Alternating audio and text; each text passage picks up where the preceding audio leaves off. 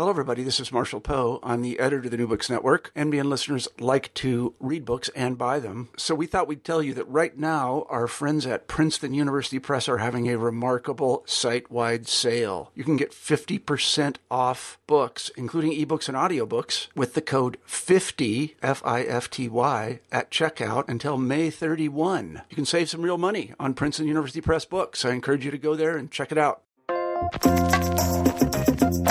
Welcome to New Books in Language. Today I'm talking to David Adger of Queen Mary, University of London, about his book, A Syntax of Substance. What are nouns? It's easy not to reflect too hard on what they actually are and how they differ from verbs. David tackles this question in his book, as well as others that are just as fundamental to the way we think about syntax. In this interview, we talk about the differences between nouns and verbs, and the evidence for this difference from a variety of languages, in particular Scottish Gaelic. After outlining the theoretical machinery deployed in order to account for these facts, we then move on to discuss the status of hierarchies of functional categories and the implications of this new syntactic system for cross-linguistic variation, grammaticalization, and the evolution of language. I'm talking to Professor David Adger from Queen Mary, London, about his book, A Syntax of Substance. David, a lot of our listeners will remember you as the author of textbooks like Core Syntax. Could you tell us a bit about your career so far?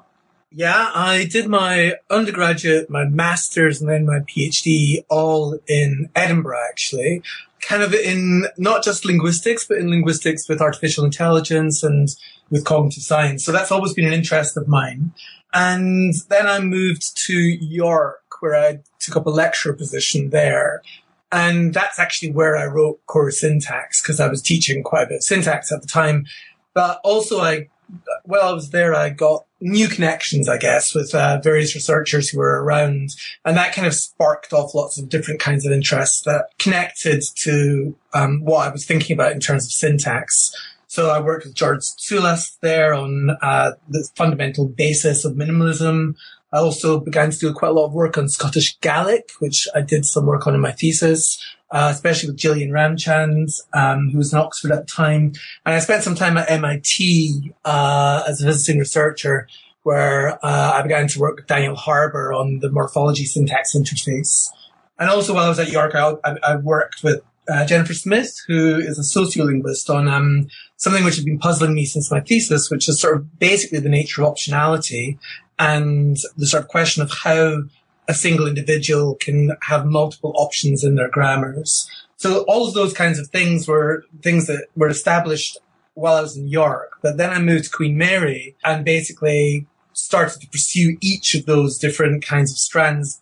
But I think that they all seem to be slowly coming together, actually. And some of them have come together in this particular book, especially the issue about optionality, the work on Gaelic, and the kind of concern with what the fundamental theoretical precepts of minimalist syntax really are. So, yeah, and since I've been here in Queen Mary, I've been building up the department along with all of my colleagues here, trying to continue the work connecting minimalism with sociolinguistics, and trying to continue the work on the morphology syntax interface and the semantic syntax interface, and looking at, how the fundamental bits and pieces of minimalist theory hold together. And I guess that last thing, actually, weirdly, a lot of that stems from my Core Syntax book, where when you write a big book about syntax, you end up finding there are lots of things you don't understand yourself. And quite a few of the problems that are left over in that book are things that have, in a sense, ended up in this current book. This particular book, you mention in the preface that it wasn't particularly intended to be a book in the first place. How did it come about? It was really intense. I mean, I had a bunch of papers I was working on. I had a Leverhulme-funded major research fellowship to look at syntax semantics interface in Scottish Gaelic. And I'd done quite a bit of descriptive work on that. So I published a few papers, really just sort of talking about the syntax and morphology of Scottish Gaelic. And one of the things that come up during the fieldwork I'd done during that Leverhulme research fellowship was a bunch of issues in the syntax of noun phrases that I just got perplexed by. So One of them was a sort of contradiction in how the Scottish Gaelic noun phrase works, which is that the noun comes first and everything else coming after it, more or less. And the standard view of that is there's a head movement story. So the noun starts off low in the structure and raises up high in the structure. So that was the normal view, and that seemed to contradict or be contradicted by some data I was looking at with respect to coordination. And that just became puzzling to me. And connected to that, there were some issues to do with when I was looking at possessors and other kinds of prepositional phrases that are around inside the noun phrase. There was just some weird judgments I was getting that seemed very systematic and very stable, but didn't really follow from any kind of standard view of the noun phrase structure in Celtic languages. So that was one paper I was working on. And then there was another paper which kind of emerged really from some work that I've been doing with Daniel Harbour. We published a book with Laurel Watkins on free word order in Kiowa with Cambridge University Press in 2009. And one of the conclusions we came to was that you didn't want to deal with all of these complexities of word order through using roll-up movements, which is one of the views that had been popular in the literature at the time. And we used instead a set of ideas that came from Mishi Brody's work in mirror theory. And that allowed us to capture some of the weirdnesses that we were finding in Kiowa at the time. And I was very taken with this view of things. It seemed to both give a really neat way of dealing with head movement problems, and at the same time seemed to allow you to do away with the roll-up movements that we'd shown independently didn't work. So I was really interested in developing that view more. But one of the things I didn't like about it is that Brody has a very, very representational view of things. So I was thinking about how to translate some of those insights into a more standard minimalist derivational view. So those are the two different papers that I was working on, and they just both grew and grew. And then I realized that I was thinking so much about the Brody-esque way of doing things, my version of that I really wanted to do the analysis of Gaelic noun phrases like that. And I realized that actually that would provide some empirical motivation for the theoretical developments I was working on. So they wouldn't leave each other alone, in a sense. And it's weird. You take two papers, and you try and put them together, and it turns out to be much bigger than two papers, in a sense, because you need to motivate why you're pulling them together. And that's why it ended up being essentially a book. And the weird thing was that what I thought was going to be a very small little chapter that would be hardly anything that would connect the two actually ended up being the biggest chapter in the book, which is the third chapter, which actually it kind of almost wrote itself. It just sort of pooled these two things together in a very satisfying way. So the book ended up being much longer than I'd planned it to be, but and it's still far too short. There's so many unanswered questions that it still leaves open, and things that I wish I'd actually had a bit more time to develop a bit further. The title is The Syntax of Substance. What is substance in this approach? What does substance mean? So the title is A Syntax of Substance, and it was Daniel Harbour that pointed out to me it really should be A and not the. So I have to just throw in that correction. Ooh, sorry. In case Daniel ever listens to this. He claims one functional category out of that title. I mean, I think, so there's an old sort of philosophical Aristotelian idea that there's a real distinction between things on the one hand and predicates on the other. That is, that it's known in the literature as the difference between particulars and universals, really. And that is an idea that's sort of generally lost in standard Montegovian ways of approaching the syntax-semantics interface. In that view, you tend to take nouns, for example, to be predicates. They're predicates of individuals. And that's their fundamental basis. They're really predicates. But this Aristotelian idea takes nouns to really be about things. When I say thing, that's what I mean by substance, right? Just, stuff that you can touch type thing. Obviously, that's overly naive because you can't touch all nouns, right? You can't touch the demutata of nouns. That's the intuition. And I really like that intuition. And I think there's something really correct about it that actually comes from some of the work that I did with Gillian Ramchand on predication, and especially nominal predication in Scottish Gaelic. We published an LI article about that back, a decade ago now, I guess. And I think there are real asymmetries in how nouns behave in predicative structures and how other categories behave in predicative structures. My gut instinct is that the way to capture that is to say that nouns are just different beasts from predicates. They're not predicates, fundamentally. You can make them into predicates by doing syntactic stuff with them, but fundamentally they're not. Now, that would mean that the development of nominal extended projection, so the way that you kind of build up from a noun into a larger noun phrase, the nominal phrase, is the development of something which is substantial. I mean, something which is substance at heart, and you develop that into something which can then be used to refer or quantify or whatever, rather than it being a predicate at heart. So that's the sense in which I'm thinking about substance here. And actually, an early draft of the book attempted to develop a sort of semantics of this syntactic theory that I put together here, which runs along those lines. In fact, there's a footnote somewhere where I kind of mentioned that. But in the end, it seemed to me that that was just too orthogonal to the other points I was going to make. And it would, one, take far too long to develop, and two, I didn't really feel it. I mean, you could run the story I wanted to run without necessarily doing that.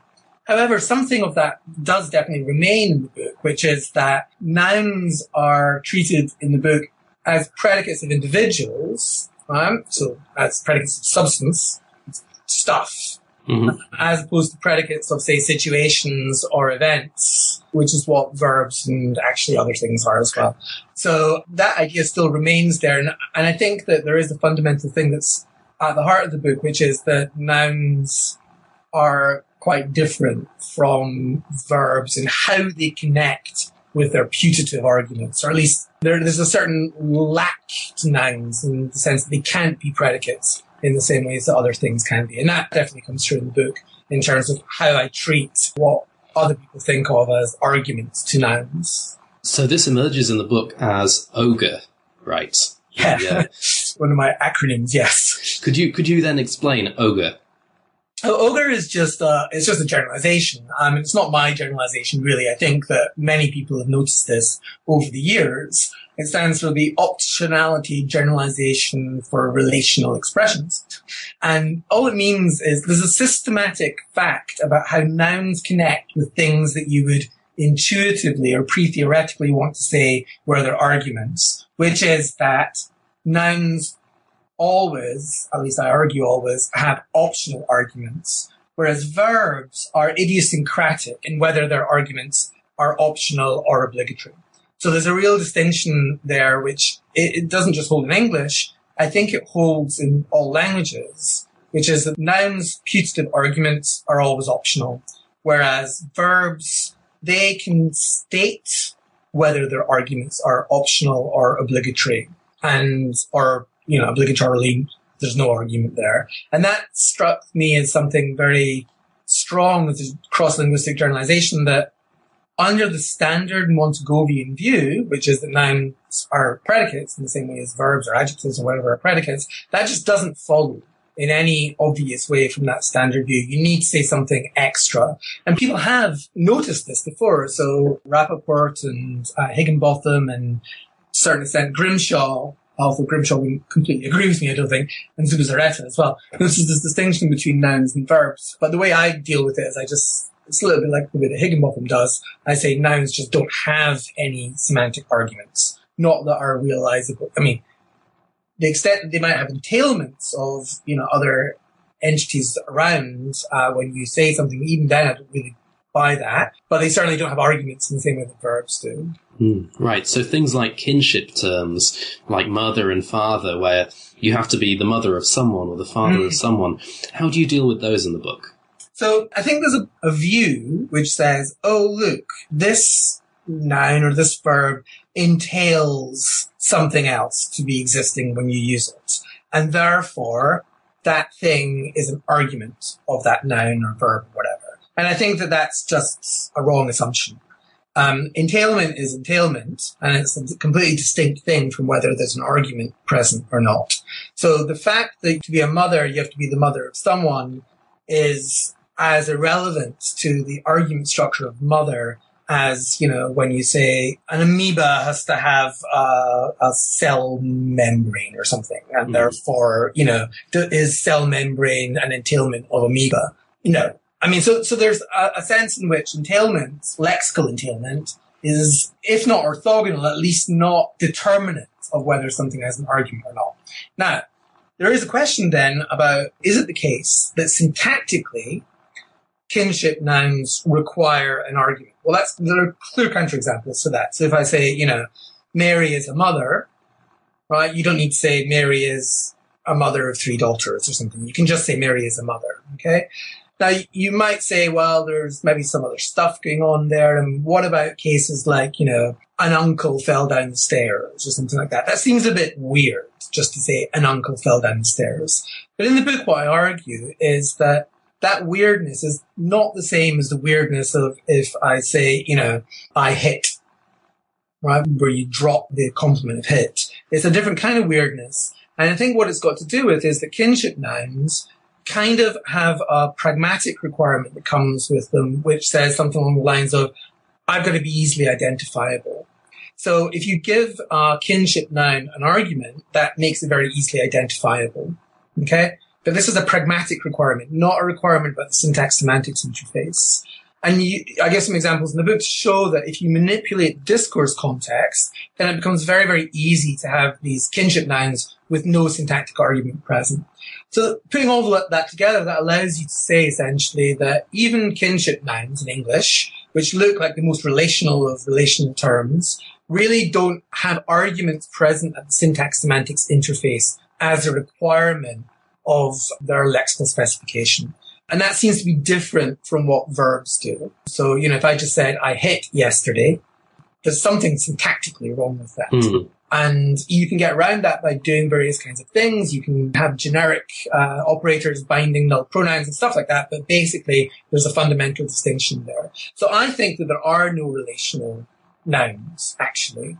Nouns just denote substance, right? They just denote stuff directly. They never denote relations or any higher order elements than that. There is, of course, a question about what happens with nominalizations. So when you've got a verb and you turn it into a noun, does that noun end up having arguments? And that is a question I don't really address in the book. And I've left it aside because I don't really yet understand how nominalizations work. It could be the case that there is a VP inside a nominalization. That's what Borer has argued, for example. And in that case, all of the normal DP requirements for things to be there would hold.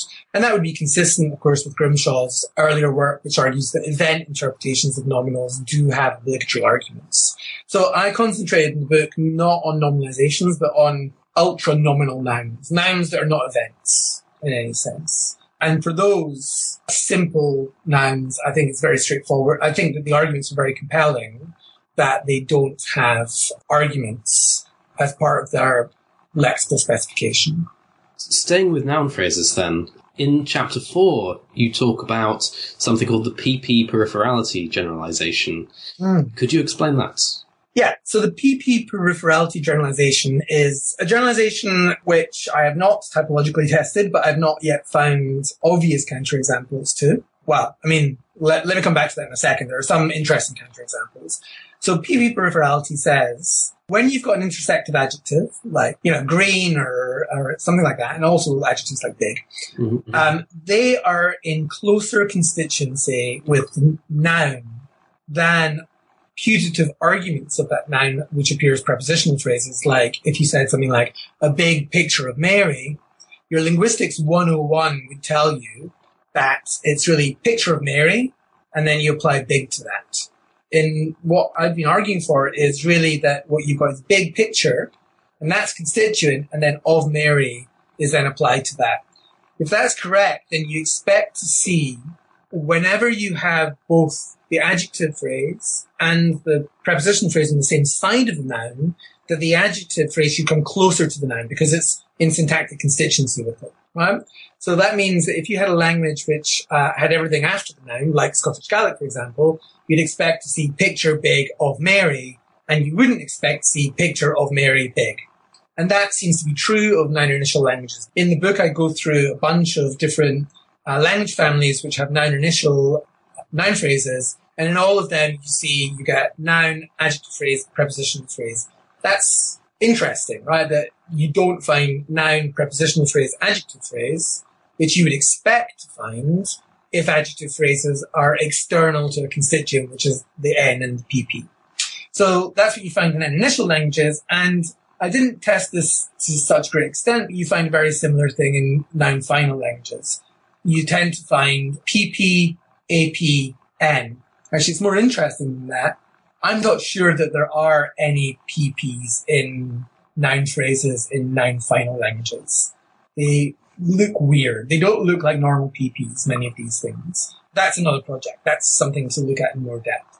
So what PP peripherality says is, as a general typological generalization, simply that within a noun phrase, when you have both the adjective phrase and the prepositional phrase on the same side of the noun, the adjective phrase will come closer to the noun, and so the prepositional phrase will be peripheral.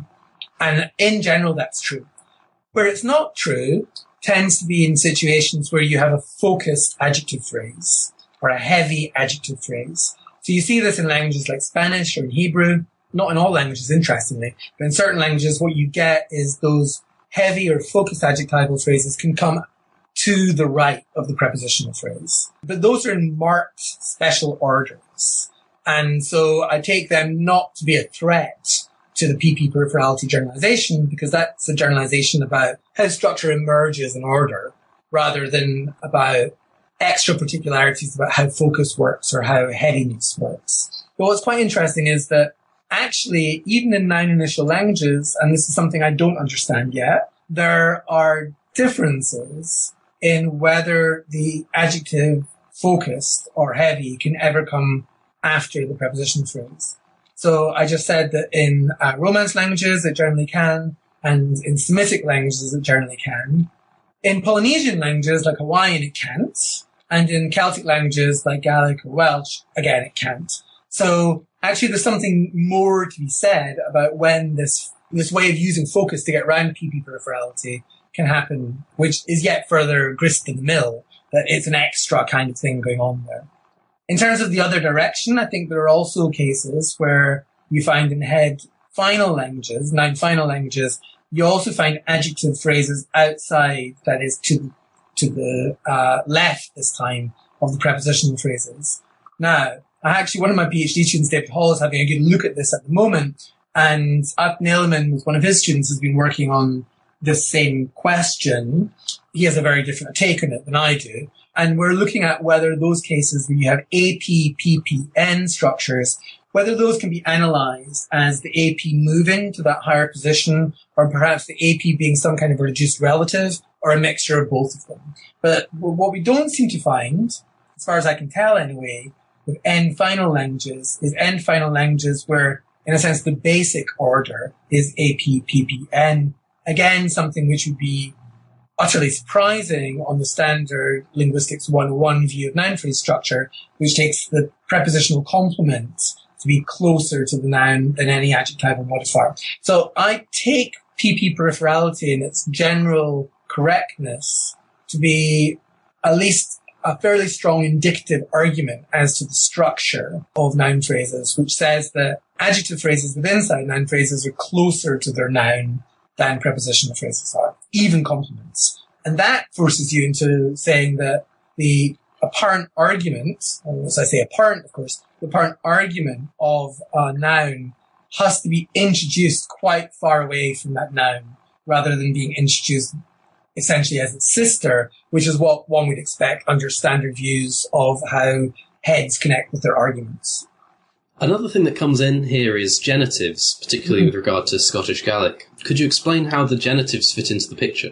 Yeah, so my take on genitives is not a massively weird one. I think that there's a fairly reasonable consensus that at least some possessors, let's call them possessors, are introduced connected to the noun phrase at some lowish level, quite high up, as I just said, but quite at some lowish level, and then can move into a higher position, which would be the genitive position, which I take to be the specifier of D, actually, of the determiner phrase.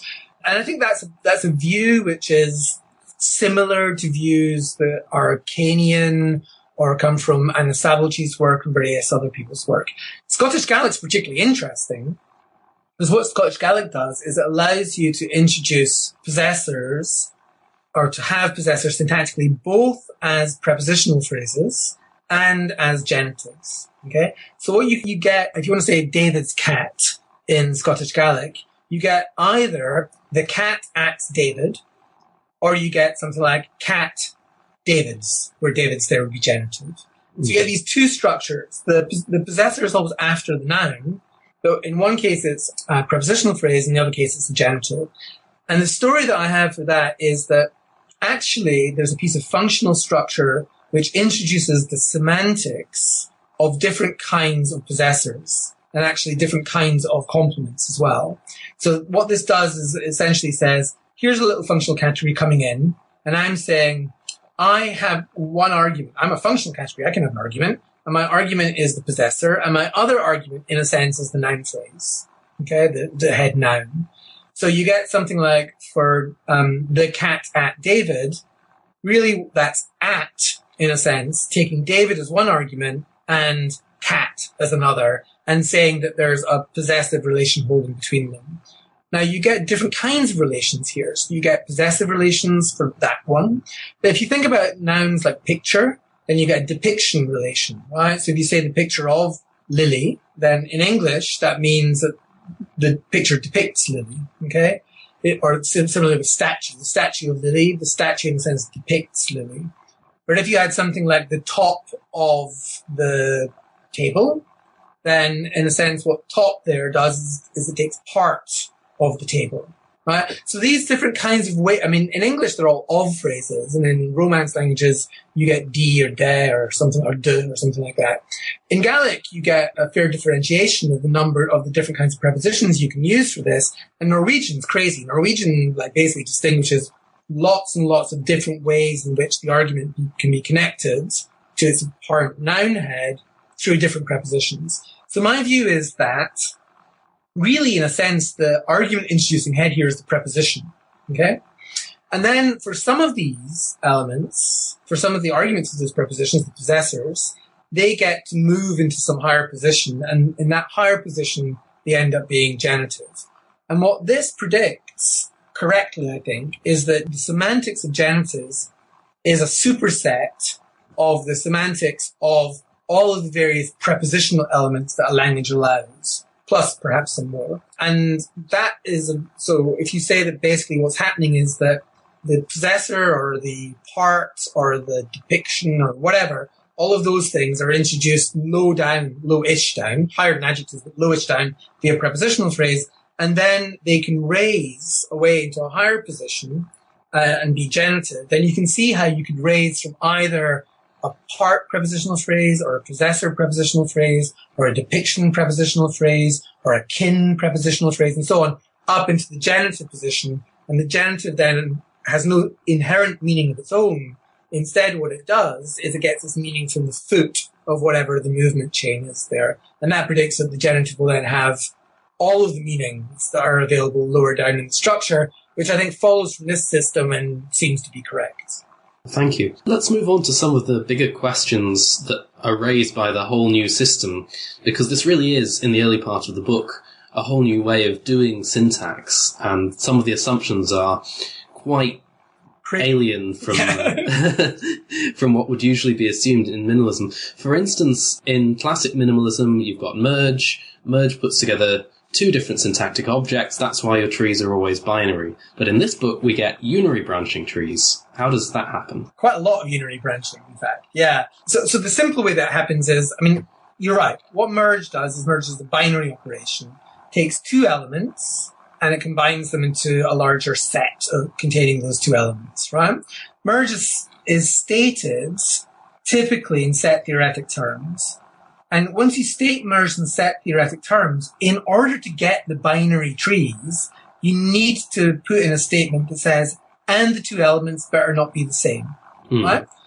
Because in classical set theory, if you take two things that are the same, let's take the number 3, and let's take the number 3 again, and then we merge, create a set containing those two distinct things, both of them are the number 3, then what we get is a set containing just the number 3 with cardinality 1. Okay? So that's the way that standard set theory works. Now, if we take seriously the view that merge is set theoretic, okay, now we don't need to take that seriously, but imagine we did, then it simply follows that if you allow merge to be set theoretic, you better disallow taking two things the same if you want to maintain binary branching. And what I say is, well, let's just get rid of that stipulation that you need to make in the definition of merge and say, just merge anything you like, including two things that are the same, which immediately gives you a set of cardinality 1, which you can think of as a unary branching tree, right? It's got one element inside it, but it's a larger structure containing that one element. So I think if you simplify the definition of merge by removing the ban against merging the same thing, then you automatically get self-merge. That is, you automatically get a structure which can be represented as a unary branching tree. Again, I'm not the first person to say this. So Guimaraes pointed this out long time ago, and Kane in one of his papers makes the same point. But they use it essentially to solve a problem for the LCA, the linear correspondence axiom, which won't order the lowest part of the tree, right? So the LCA, if you merge two things into a single unit in a Bayer phrase structure kind of way, then they're unordered by the LCA, which should immediately chuck that tree out. So what Kane and Guimaraes do is they say, well, let's just say that the root of all trees is unary branching. You merge the same thing. And then from that point, you've now got something that you can merge a head to. And you've got a head phrase asymmetry, and then the LCA is fine. The LCA is happy. So they use that unary branching just for the first step. I just use it for everything. I just allow trees to branch in this unary branching fashion using self-merge, where we merge the same thing, wherever it wants to do that. Right? And the reason I do that is actually this is something that emerged from writing core syntax. Years ago when I wrote core syntax, I became really unhappy with what I saw as the only really available way to order the functional categories in an extended projection, right? Which, what people typically did, and what I did in the very, very first the very first draft of core syntax, is I used selection. I said, D selects num selects n, or little v selects big V, and say T selects little v, and C selects T. Then if you think to yourself, what is that selection? Right? It doesn't look like selection as we standardly understand it. Because, for example, you can have things like negation in between T and little v. So, and we can have aspect in between T and little v. And we can have progressive between T and little v. So that essentially means that you need to specify the selectional requirements of T as T can select either neg or prog or pass or perf or little v, which is really hideous, right? It's just ugly. So I didn't, I didn't like that. And the solution I had to that in core syntax was I'll just stipulate the order. Just stipulate this, I called it a hierarchy of projections. Now, at exactly the same time, other people were coming to this view, well, actually slightly before me, Michael Starke, in his thesis, had come to a very similar view on entirely different grounds, where he essentially said, look, you need to independently stipulate the sequence of functional categories. He called it FSEC, and you have a functional sequence that needs to be independently stipulated anyway. And actually, Edwin Williams, in his representation theory book, had come to a very similar conclusion that standard selection is not the same as the selectional relationship between functional categories. And actually, I think Jane Grimshaw probably was the first person to say this in her extended projections paper way back in the early 90s. And that paper was a huge influence on me. I was actually at the LSA Institute where Grimshaw taught that extended projection paper. It was funny, I remember her saying, oh, I'm meant to be teaching you about normalizations, but I've been working on this instead. And she taught this amazing class on extended projection. And it was just beautiful. And that class has really influenced me all the way through all the things I've done. And it emerged in my core syntax textbook as this hierarchy of projections. So essentially, you've got a bunch of different people saying, independently, we need to state the hierarchy of functional categories within an extended projection. It needs to be stated independently. Doing it via selection is a really bad way of doing it. It makes everything really ugly. So why don't we just state it? And that's, so once you, I am getting back to self-merge, right? But once you do that, once you just state it and you say, okay, well, we need to state this hierarchy of projections, and you say self-merge is available, giving you unary branching structures, we can just put those two things together and say, okay, well, what that means is that we can divorce labeling, that is the hierarchy of projections, we can divorce labeling entirely from structure building. So what you do is you use merge to build your structures, and you go and look elsewhere and find out what the labels of those structures are. And once you do that, why do you need to have a functional head? Then you don't need to have binary branching, in fact, because your labels are given independently. And again, that's an idea that's in Michael Starker's work, and it's rather, I mean, he deals with it rather differently than I do, but it's the same basic underlying intuition that essentially you can have the labeling done outside of the introduction of functional heads, which means you can get rid of functional heads, which is what I did. This is what makes the trees look weird. Which again is a pretty drastic move for a field of minimalism used to having all of these functional heads in the lexicon behaving like other lexical items. Yeah, but they don't, right? I mean, so, functional heads are really distinct from other lexical items. There's an enormous amount of psychological evidence that they behave distinctly. They behave distinctly in acquisition from the major lexical categories. There's an immense frequency difference between them. So each functional head has a very small number of elements, right? But they occur very, very, very frequently. Whereas each lexical category has a huge number of elements, each one of which barely occurs. So, in a sense, functional categories are like and everyone says this, they're the core of what syntax is all about. With the lexical items just fleshing out the functional structure. I mean, that's sort of an idea which is very strong in Hagit Borer's work, where she has this exoskeletal view. You've got the functional categories doing all the syntactic work, and you really just flesh out the meanings with these lexical categories. And I think that, there's a very, very strong set of reasons, even within minimalism, to say that functional categories are different things from lexical categories. Now, the way I do it is particularly radical, because I say lexical categories are lexical items, and they are involved in building structure. Functional categories, for me, are not lexical items. They don't build structure. They're not involved in building structure. All they do is label structure, which is built essentially out of merges, lexical categories. So, I think that it might look radical, but I think that we want some radicalism here, because functional categories are quite distinct from lexical categories. They behave differently in many, many ways. And our current theory, well, it does have a way of dealing with that in a sense. It says that lexical categories are low down and functional categories are higher up. But kind of ontologically, they're similar things, right? They are categories that are inputs to merge. They're kind of the same metaphysical beast. And I think that we want to say that, well, let's explore whether we can get away with saying they're quite distinct things, and that functional categories are categories, but they're never heads. They're never lexical items. And that, I think, melds well with this unary branching view, and with this view that you need to state independently the hierarchy of those functional categories. Coming back to that then, if we need to state it independently, I mean, this is a very big question that I think a lot of people have talked about, but do you think it follows from anything? Can we get it to follow from other considerations? Depends what you mean by follow. I think you can get... Yeah, you're absolutely right. I think this is one of the major tasks for linguistics now, is to figure out what answers there are available to this question. My gut instinct is that it's about computation. So let's go back now to the notion of substance. Imagine we're talking about, say, we've got a world, and that world consists of ping pong balls.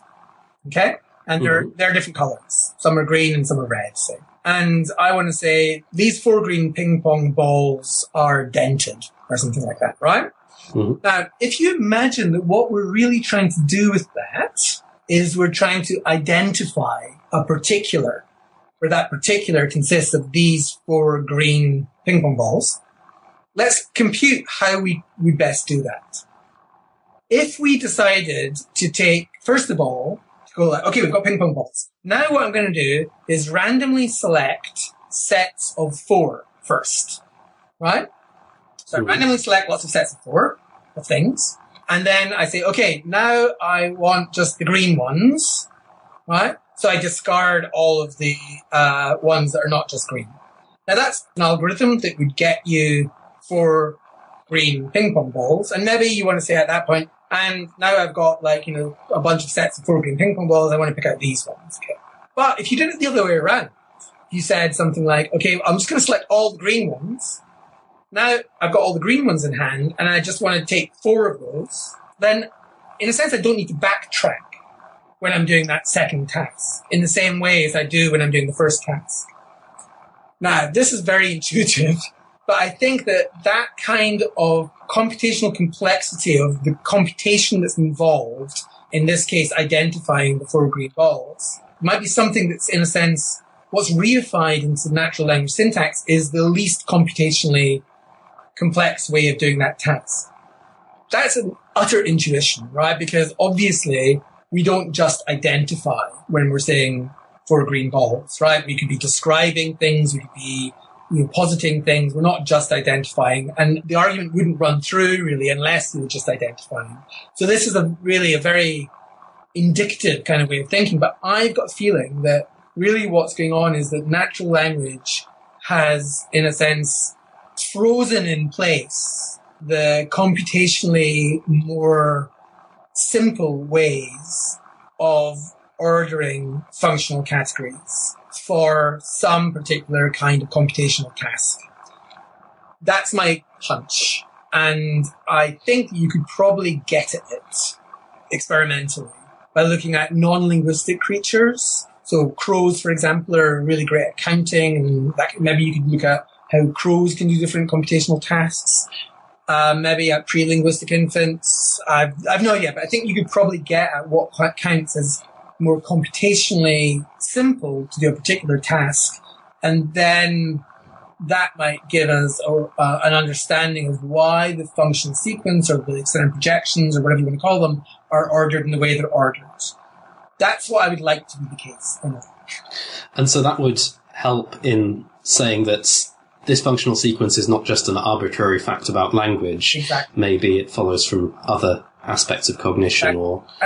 There needs to be some arbitrariness to it, in as much as we don't use every antecedently available conceptual distinction that we have in our cognitive system within functional categories, right? This is the point that I think was first made by Givon a long, long time ago, but I make it all the time to my syntax classes, and I think most syntacticians point out the interestingness of this, the fact that things like dangerous or not dangerous, although incredibly useful concepts, don't tend to find themselves turning into functional categories. You don't agree with something for its dangerousness, for example. And also things like color. Sure, color seems to be ordered at some level. You might actually, Chinqui might say, color is ordered with respect to these other kinds of things in the function, in, say, other adjectives. But we don't tend to, again, find agreement for color. So I think that there are certain kind of things that don't appear in the grammar itself. And so there must be a certain amount of arbitrariness to this process of what antecedently available conceptual distinctions are made, are turned into pieces of grammar, are turned into essentially labels of functional categories. So there's some arbitrariness to it, but I think that the ordering is not arbitrary. I think we don't understand the ordering yet. I think it's maybe much simpler than we give it credit for. So I think maybe there's some interesting work by an old student of mine from when I was in New York, Johnny Butler, who argued that epistemic modals and root modals are the same thing, fundamentally. They're just finding themselves at different points in the functional sequence. And I think, Chinqui says something similar to this, and Gillian Ramchand has some recent work in modality, which also says something kind of similar to that. So, I think that we can probably reduce the complexity of the functional sequence, and we can probably tie down aspects of its ordering to then computational questions like the ones I sketched out, or perhaps different kinds of computations to do with scope. I mean, I think that we can probably, and this is a big research agenda, we can probably simplify the functional sequence away from its massive complexity, which is where it's at just now with all the work in cartography, down to something which looks a little bit more tractable in terms of where we can understand why it's ordered in that way. But you think that some of it will have to be captured in terms of an arbitrary statement of hierarchy? I don't think the ordering necessarily has to be captured via some arbitrary statement of hierarchy. I think that which categories are in the set of computable labels, the set of labels you can apply to bits and functions, that has to be arbitrary to a certain extent, right? You know what I mean? Right. Because we don't use every antecedently available concept. So some things are in there, tense, modality, force, quantification, counting. These are all in there. Things like dangerousness, olfactory properties, all those kinds of things are not in there. So there's some sense of arbitrary selection going on, but I think the hierarchy, once you've made the selection, is probably determined by issues of computational efficiency, of calculating the meanings of these things.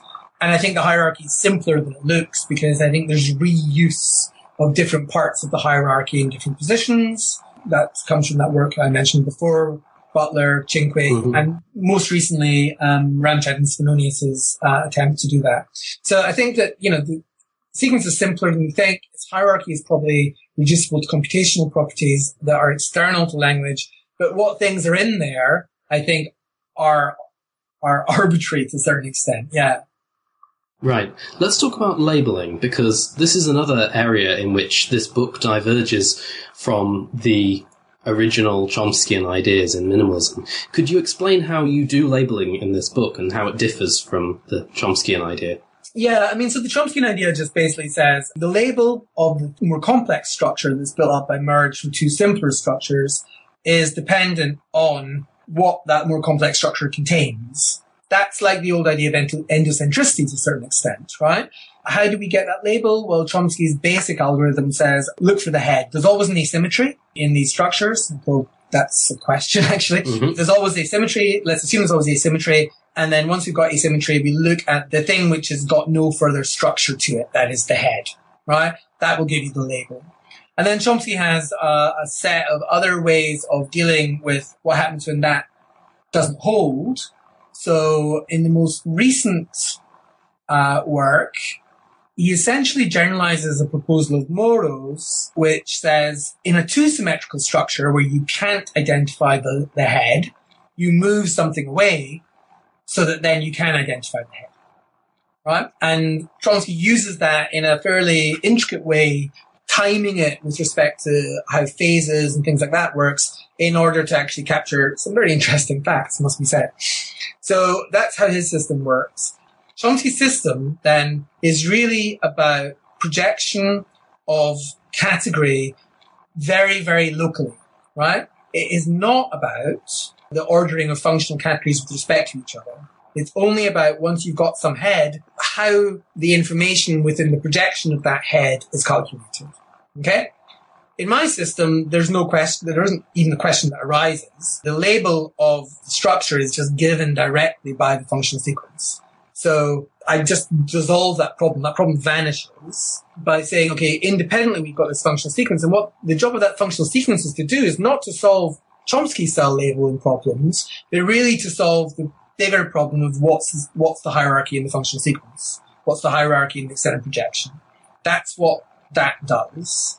And sort of as a side effect, because I don't have much projection, right? I basically, there isn't really much head internal projection because there aren't any heads. So my labeling system really is all about something the Chomsky labeling system is not about. It's all about getting the right hierarchy of projection, the right extended projection above a root. Chomsky's labeling problem is all about, once you assume a head, how does the information percolate to the projection of that head, fundamentally? So the labeling is quite a different thing in both of those systems. And both systems label a piece of structure. But for Chomsky, because he assumes there's a head there, for like, say you merge D to NP or something like that, you go like, oh, there's a head here. I've got a larger piece of structure. Let me look down. Oh, look, that head will label that larger piece of structure. But of course, I don't have a head. So all I do is I go off and I look in the functional sequence, and the functional sequence says the next label up is D, and the next label above that is K, and whatever, right? So my system is built to solve a different problem for Chomsky's, because Chomsky's problem doesn't arise in my system because I don't have any heads. Labeling then, for you, and I think probably for everyone, has to be some sort of operation that's separate from merge per se. And if it's an operation, that raises interesting questions about whether it's part of universal grammar, whether it has analogues in other domains, and how it might have evolved. Do you have any speculations about that? Okay, so I guess that question teases itself into a number of distinct questions, right? One of which is, how has the hierarchy evolved, say? And I think we talked about that already, right? I think that in a sense that's a reification. So actually there's an interesting question about whether that's phylogeny or ontogeny, right? So let's take that question first. How the hierarchy evolved? I think that that's got to do with computational questions being reified into this syntactic hierarchy. Does that happen over evolutionary timescales, or does it happen over developmental timescales? Big question. One might imagine that it actually happens over developmental timescales. This is a little bit like Yang's story. You might say that all of these possible orderings are actually available at birth. And then what happens is that some of these orderings are maybe even are just pruned away by thinking, effectively, right? You think, and so you prune away a bunch of these things because of the computational simplicity issues arise there. I don't know if that's feasible, but it's logically possible that actually some of that ordering could be done over developmental timescales rather than over evolutionary timescales. Or it could be over evolutionary timescales and we're all born effectively with this ordering because it's happened at some earlier point. Okay, so that's the question of evolution of the ordering of these things. The labeling mechanism itself is, for me, kind of fundamental to how the structures are interpreted. So a structure with no label doesn't have any interpretation for me. So you could structure stuff, but it's not going to go anywhere. It's just going to sort of sit in your little merge module in your brain or whatever, creating these little merge structures, but none of which are usable, right? None of which are interpretable. So unless you're able to label one of these structures, it can't be hooked up into how you think effectively, right? Into this, what Chomsky calls the conceptual intentional interface. So labeling, I guess, feels to me like a separate requirement than the structure building requirement. And you can imagine structure building quite happily going along and not being usable. In fact, maybe lots of animals have it. Maybe it's just, it happens all over the place, but it's just not usable in the absence of labeling. I remember having this conversation with Peter Spanonius about a decade ago in a bar in Tromsø at some point, that the idea would be there's not just one mutation, what is the one that Chomsky talks about, but another mutation, which is the mutation that essentially says, oh, now we can connect these structures we build to categories of the language of thought, effectively. Maybe this is the language of thought, right?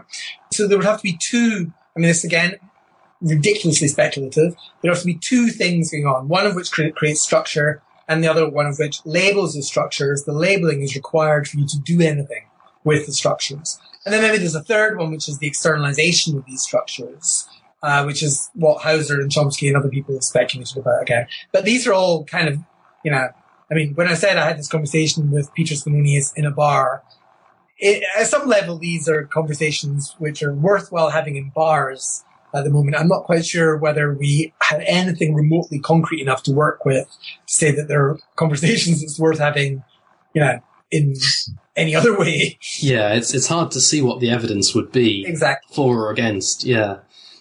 Okay, let's talk a little bit about language variation in this type of approach, because we have at least two different lexicons, or lexica, I guess, in this kind of approach. We've got the lexicon of categories, which we can say by hypothesis is universal, and a lexicon of roots, which is going to vary from language to language. Yep. And then we also have what labels can transition to which other labels, which is language specific. And labels, in addition, can have second-order features. Yes.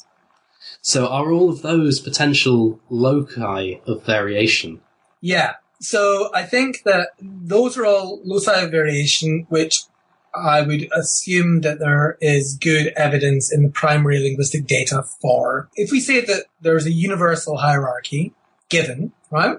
And imagine that hierarchy contains, I don't know, honorifics in Japanese or something like that, right? The kind of honorifics you find in Japanese. I don't know if it does, but that kind of thing, right? Mm-hmm. Something we don't obviously have in English. There are two logical views of this, right? You could say, no, those functional categories are always there. And because they're always there, you know, we don't need to say that there's any language variation there. It's just that they're not pronounced in these languages and they don't have any effects on pronunciation. And maybe their semantics is a default or something like that. So that'd be one view. I think that something like that is the view that Chinqui takes. Mm-hmm. The view that I take is that those things, I mean, I don't know if I've really got an argument for this, but the view that I take is that actually there are cases where functional categories are genuinely missing from languages.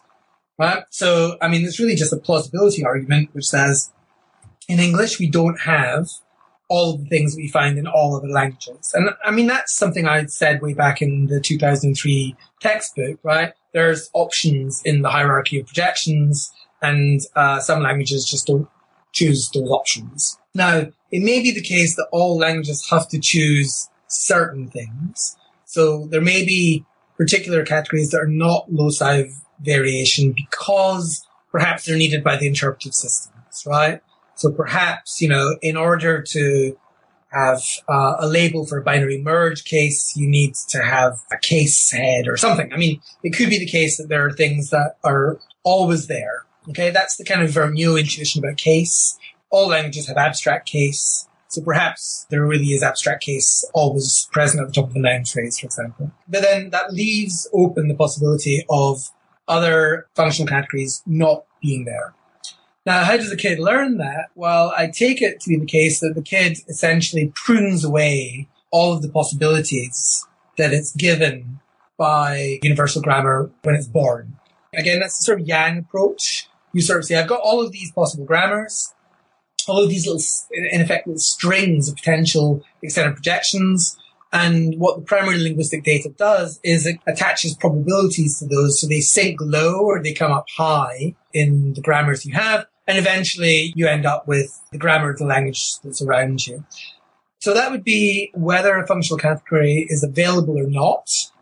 They all start off being available, wherever they may be, but they're kind of pruned away in a Yang kind of fashion. So that's one aspect of language variation, the presence or absence of the functional category. Now, the second order features issue, this stems from some work that I did with Peter Spanonius and actually comes out of, kind of interestingly comes out of core syntax. Ash Aside and Ida Toivonen did a review of core syntax in Journal of Linguistics a while back and took me to task for the laxity with which I dealt with features in that book.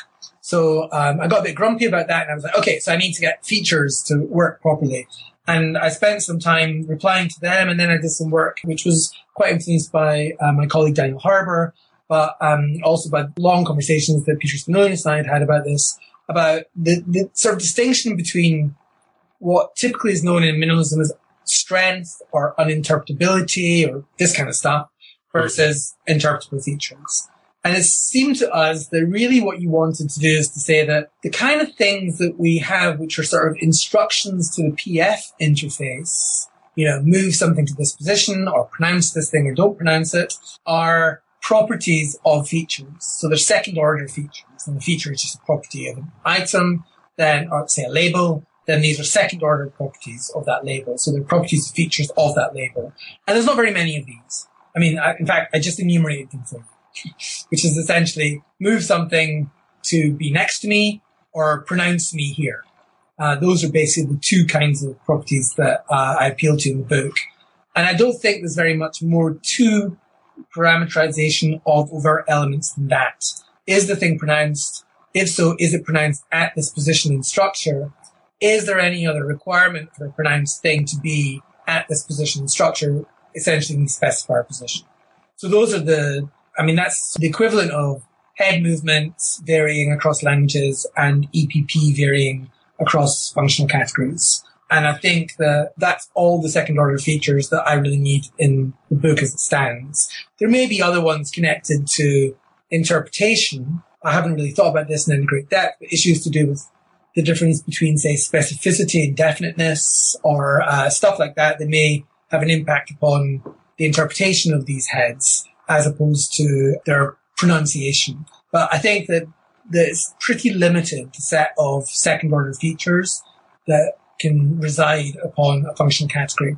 So that there are actually quite strong limits then on variation. Although they can give rise to quite a lot of surface variation, the limits are given by essentially these second-order features and by the presence or absence of the category in the particularization of the extended projection in a particular language or actually above a particular category. Oh, there is one other one, actually, now that I think about it. Another issue, which I didn't really spend enough time on in the book, I think, is the extent to which a functional category can label a root. So far, we've been talking about extended projections in the classical Grimshaw sense, the Grimshavian sense, which is that essentially you've got the extended projection of N and of V and of A. Okay? But one thing I allow in the book is that certain roots can be labeled with something which is much higher in an extended projection than just N, A, or V. So the analysis I gave, for example, English modal auxiliaries, is that we've got a root like may or can or something like that, and that probably was a full verb at some point. But what English has ended up doing, and this is a historical change rather than an evolutionary change now, is it's decided to essentially rootify a functional category like modality with that verb. So you get that verb then sort of essentially starting off as extended projection somewhere in the middle. And that's how I deal with essentially what are often dealt with as auxiliaries taking VP complements. I actually have the auxiliary as the head taking a VP specifier. So that's another way in which languages can vary, because I would guess that the different languages might choose to rootify different functional categories. That opens up an interesting perspective on grammaticalization as well. Grammaticalization as rootification. Exactly, yes. Which isn't in the book anywhere, but I gave a series of lectures in the Himalayas last year as one of these LISM courses, where people got very excited about the use of light verbs in Indo-Aryan languages and how this might be a way of thinking about light verbs, especially in historical change, where the light verb stops being a main verb and then becomes rootified, or rather the category, say, of, certain kinds of categories, functional categories become rootified with these light verbs. And then that sort of flips around the structure and gives you essentially a head final structure for these. I didn't really pursue it any further than that, but I think there are potential research questions in there about whether this makes predictions about ordering effects in light verb constructions or not. And I don't know what they are yet, because I haven't spent time thinking about that. Right, thanks. Well, now I think, because we're running out of time, there's lots of other things I'd like to ask you, but for now I'll just ask, what are you working on at the moment, and what are you planning to work on next now that this book has been on the shelves for a while? I said before the book didn't have as much in it as I really wanted, and part of the reason for that is I knew I was going to become head of school of a very large school here at Queen Mary, and I knew that would put paid to my research time for a while. So I worked very hard to get the book out and done, partly because I knew I wouldn't have a great deal of time for other bits of research. However, luckily I have amazing co-authors, and so I've been working recently with Jennifer Culbertson, who's currently at George Mason University, and she is a linguist who uses artificial language learning experiments. And we've been applying artificial language learning methodology to looking at actually some of the questions that we were talking about earlier on, which is, the ordering of things in the functional sequence. So we just had a paper published in the Proceedings of the National Academy of Sciences, which looks at things like these 4 green balls, those kind of examples I was talking about earlier on, and tries to see whether the way that we represent these internally is via just linear transitions between the elements, or, as every good minimalist would think, via structural relationships between the elements. And we have some good evidence, I think, that there has to be the latter. So I'm quite interested in taking that work, which we did on English speakers, and applying it to speakers of other languages which have different kinds of orders. So this general issue of how structural hierarchy maps onto linear order is one that I'm thinking of looking at in a different kind of way with Jennifer's help in terms of these artificial language learning experiments. So that's one thing I've been looking at. I'm also still doing this work with sociolinguists, which